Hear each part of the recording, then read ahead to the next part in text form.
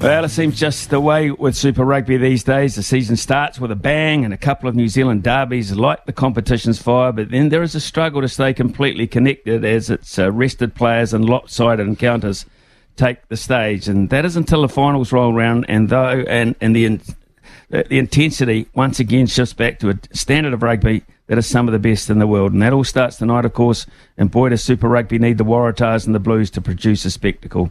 The hosts... the Chiefs, of course, and the host, the champions, play tomorrow against the Reds. That's the first game, followed by the Drua, and they have to head to Christchurch in Antarctic-like conditions. And then, of course, tomorrow night as well, it'll be pretty chilly in Canberra, where the Brumbies host the Hurricanes. And that, I think, is the main course of the diet. Justin Marshall, the country's best in-game analyst, without doubt, does some great work with us too here on SENZ. Is with us this morning. Justin, good morning to you. Good morning, Smithy. Good to hear from you, mate. And yeah, you're right. Isn't it an interesting weekend of Super Rugby? What will the Aussies throw up? That's what I want to know.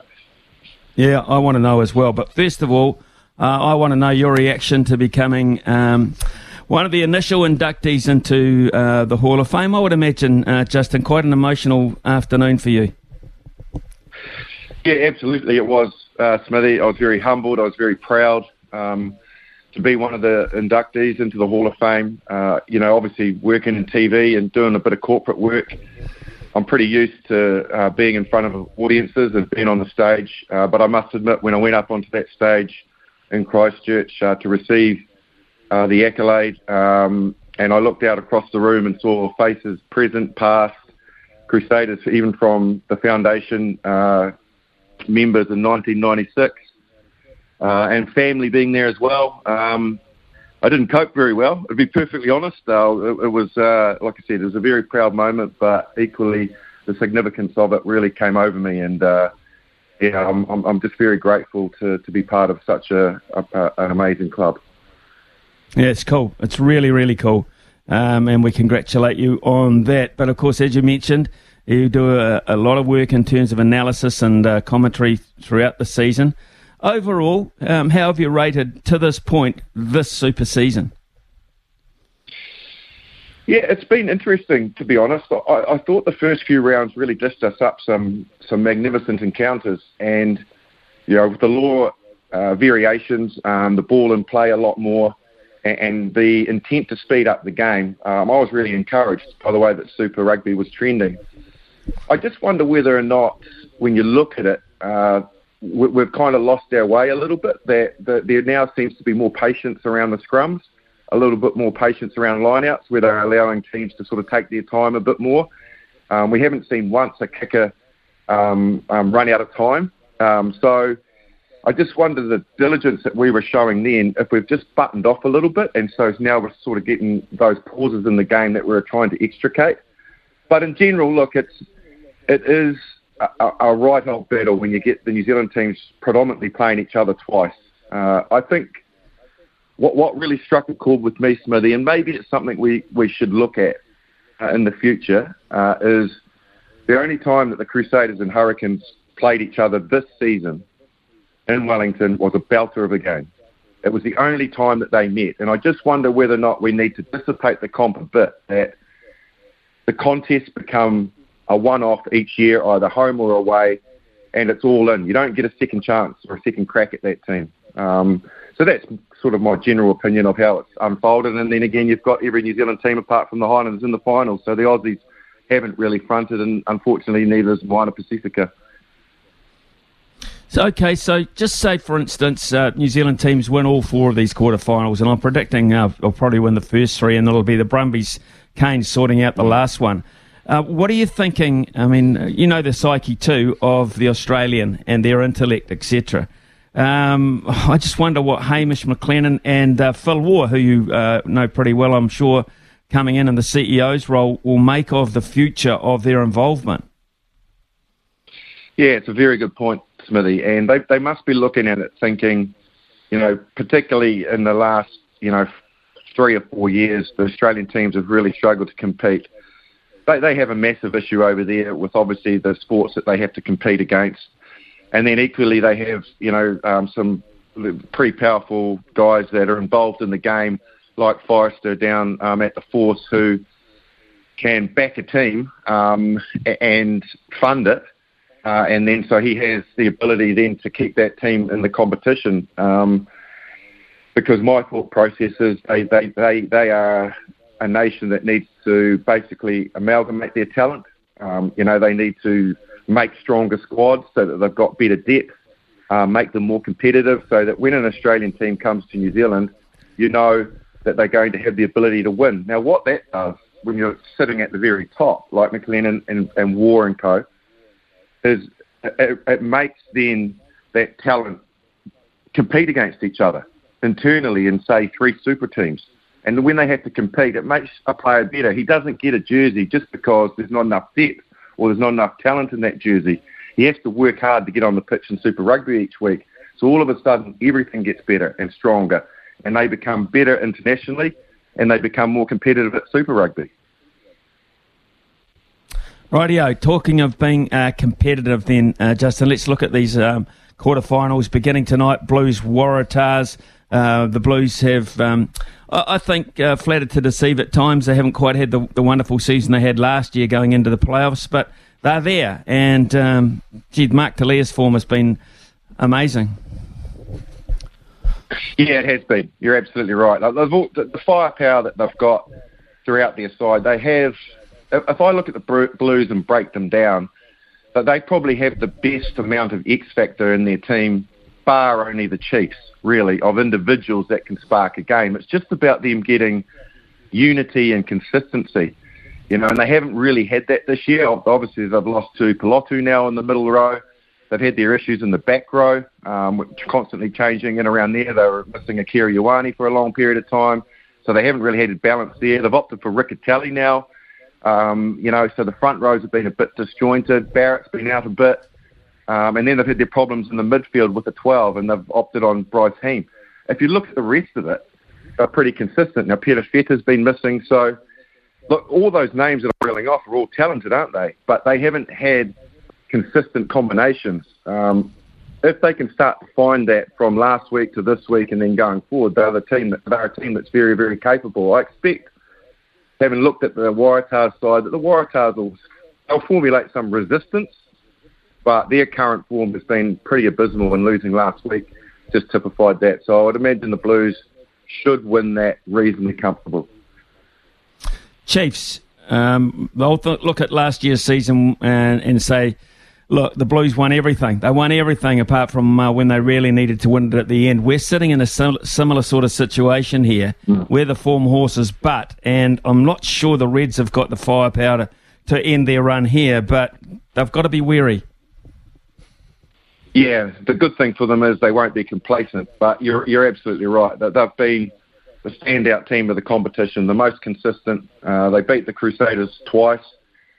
That's not an easy feat by any team in the last decade. So to do that shows that they've got quality, they've got depth, and they've actually got a bit of resilience as well. That they can at times fight their way back from being behind and win games. That's what really good teams do. Have an off day and still win. The only blip in the radar was, ironically, the game against the Reds, where I guess maybe they were a bit complacent. They made a few changes, but they really got caught with their pants down in that game. Good thing for them. Clayton McMillan wouldn't have accepted that result. They won't be in that frame of mind again. But I expect them to go through all the way to the final and host the final. They're that good, and they showed their depth last week, going to Perth, difficult place to go. Nothing on it for them, and still came away with a comfortable win. That's a classy side. Right, your Crusaders, of course, hosting the Drua, and talk about repercussions after a first up loss there.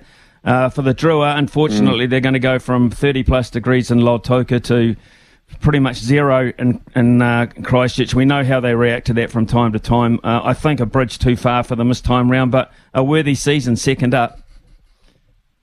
Absolutely. What a great story, a success story to make the 8 and have huge improvements from where they were. Excuse me. And their set piece has come a long way. We've always known they've got firepower.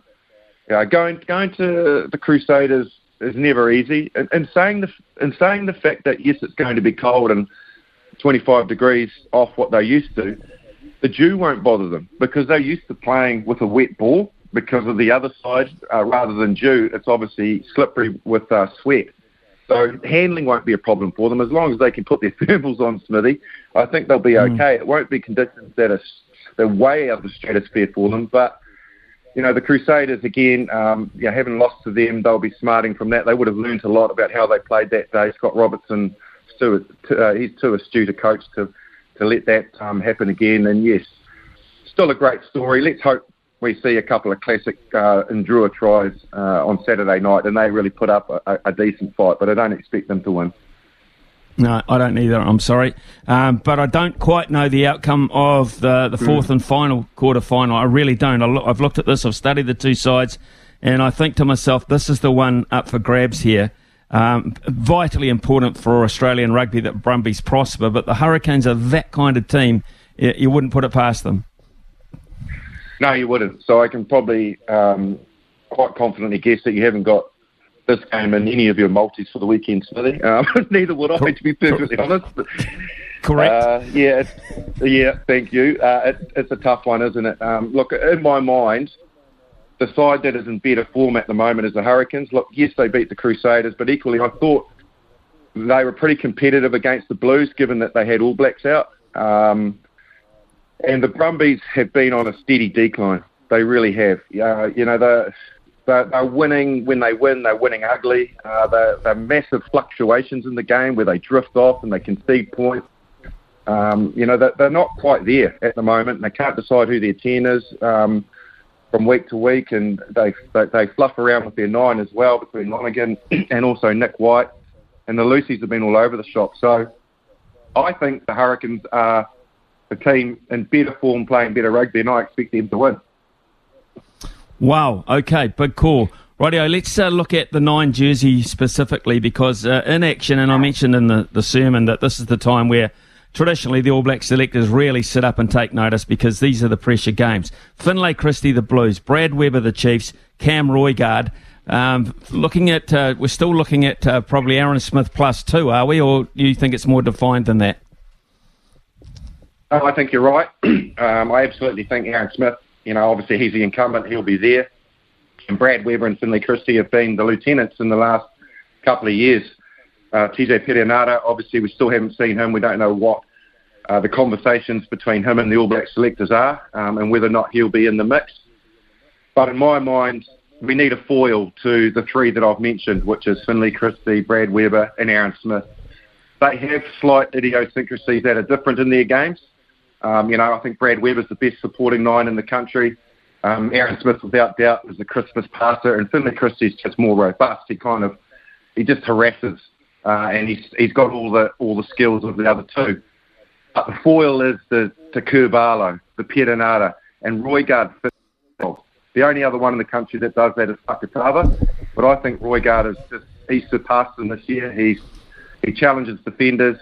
He has the ability to open a game and to take on players like none of the other 3. And I think he's learning, but I think he's a better game driver at the moment than Fakatava in terms of knowing the game better and playing in the right areas. So I feel we need a player like that in the All Blacks to offer that point of difference to our attack and to challenge defenders and show the opposition something completely different in that jersey. Yeah, he's had a hell of a season. There's no doubt about that. So, and just finally, how closed in terms of their thinking do you think Ian Foster and Joe Smith and co are, Jace Ryan? Do you think they're still pretty open-minded at this point of the season, or are they pretty much done? Happened to bump into them, and you'll know this well, Smithy, because you've been with me many times after the Crusaders Hurricanes game. Went to the Ridges Bar to have a cold beer and basically break down the game and have a chat with Nisbo, and we bumped into Ian Foster actually, and he was there with Jace Ryan and his selectors, and we kind of asked him how it was going, and he did say, yep, no, we're pretty much there, we're getting there. There's not much that we have to fill spaces for now. So yeah, they seem like they're a long way down the path, and pretty ready to select their team. There'll be the odd one that they're still looking at, but in general, he felt that they are in a good place. So that was really interesting. Yeah, it is interesting, which doesn't perhaps give too much hope to the Devon Flanders, Braden Uasi type player who you would imagine are going to have to wait for the next campaign. Yeah, look, I would imagine that the nucleus is there. He did say that they were allowed to take, I believe he said, don't quote me because I was 2 beers in, Smithy, 36 players for the Rugby Championship, which it was either 36 or 34. It's definitely in the 30s, which gives them the ability to trial a few players because that's around about what you take for a World Cup. So, maybe there's that option that they have got a bigger group of players that they're looking at, and there's a pool of them that are sitting there in that little group of maybe 6 to 8 that usually aren't in their mix, that they are looking at footy and seeing how they front up when it comes to knockout rugby. 2 beers in, that's pretty early in the evening. Yeah, it was, mate. But it was very interesting looking at the dynamics of the game, chatting to him, thinking about the All Blacks, and realising how close we're getting to the pointy end of the season. France, come September, is going to come up very, very quickly. So, yeah, the rugby season very much is starting to wind up for us, which is very exciting with what we've got coming come September, October in France. Marshy, great to catch up with you. Again, congratulations on the Hall of Fame thing for the Crusaders. Absolutely brilliant. Have great calls this weekend, mate. We'll catch up again soon. Always a pleasure, buddy. Good to talk to you.